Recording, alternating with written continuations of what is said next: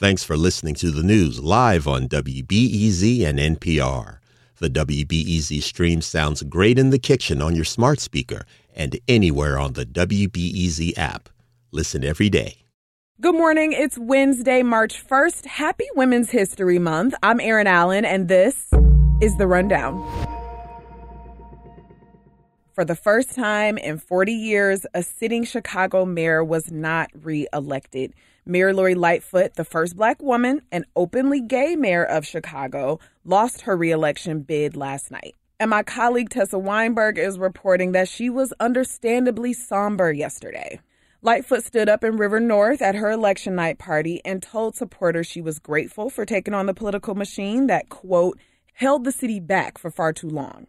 Now, as we all know in life, in the end, you don't always win every battle, but you never regret taking on the powerful and bringing in the light. A throng of supporters hugged Lightfoot one by one after she spoke with tears in her eyes. She conceded to former Chicago Public School CEO Paul Vallas and Cook County Commissioner Brandon Johnson, the forerunners in yesterday's election.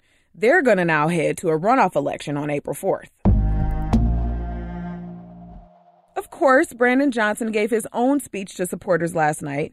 He said Chicago is divided, and he vowed to unite the city. My colleague Christian Schorsch was there with the packed crowd. They were inside of a ballroom on the west side full of house music, teachers, union organizers, and they were dancing for hours. Johnson himself is an organizer with the Chicago Teachers Union, and Schorsch captured the part of his speech where he offered a glimpse of the platform he hopes will electrify the city. You deserve a better, stronger, safer Chicago. A city where you can thrive regardless of who you love or how much money you have in your bank account. A city that respects the workers who keep it running. Now, as I mentioned, Johnson is facing former Chicago Public School CEO Paul Vallas in the runoff elections. For his part, he continued his law and order messaging last night, which has become a main talking point for Vallas. My colleague Shannon Heffernan went to the West Loop to cover his speech, where she says he pledged to provide police with the resources they need. He also committed to building a bond between the community and law enforcement. Public safety is the fundamental right of every American. It is a civil right, and it is the principal responsibility of government. And we will have a safe Chicago. We will make Chicago the safest city in America. Now, Vallas has been associated with some conservative groups, so critics have called him a Republican. But he told supporters last night that he was a lifelong Democrat. Meanwhile, Brandon Johnson has advocated for investing in more anti-violence work and continuing police reforms. Runoff elections are in just over a month on April 4th. Of course, candidates for mayor weren't the only ones running a race to the finish. Here's an interesting city council update. My colleague Michael Puente is reporting that for the first time in over 50 years, Chicago's 14th Ward, which is on the southwest side, will have a new alderperson whose name is not Ed Burke.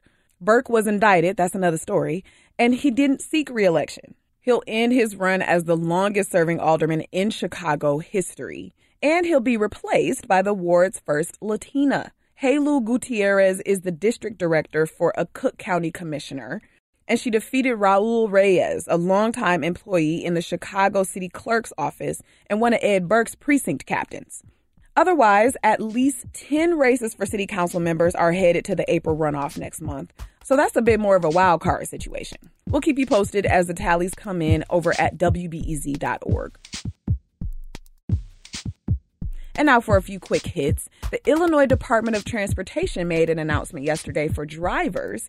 It's planning to rehab 36 bridge structures between the Edens and Ohio Street. Folks can expect major delays on the Kennedy Expressway starting March 20th, and it's going to last about 3 years. The whole time, 2 lanes of traffic will be closed for work, which includes patching up the expressway pavement over there, painting the Hubbard's Cave, replacing overhead sign structures, and replacing the access system to the express lanes.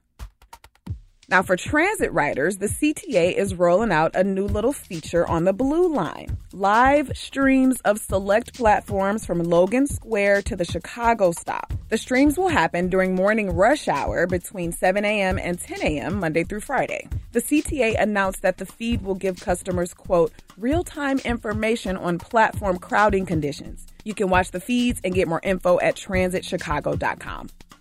As for weather today, it's going to be nice. Partly cloudy right now, getting real sunny this afternoon with temperatures in the upper 40s. Tonight, mostly clear skies, lows around 40 degrees. And that's it for now on The Rundown. I got into the elections quite a bit here, but as you can imagine, there's still a lot more to talk about. I mean, there were 9 candidates for mayor. Later today, we're going to dig into it with my colleague and government and politics editor here at WBEZ, Tony Arnold. That's this afternoon at 2 o'clock. I'm Erin Allen. I'll talk to you then.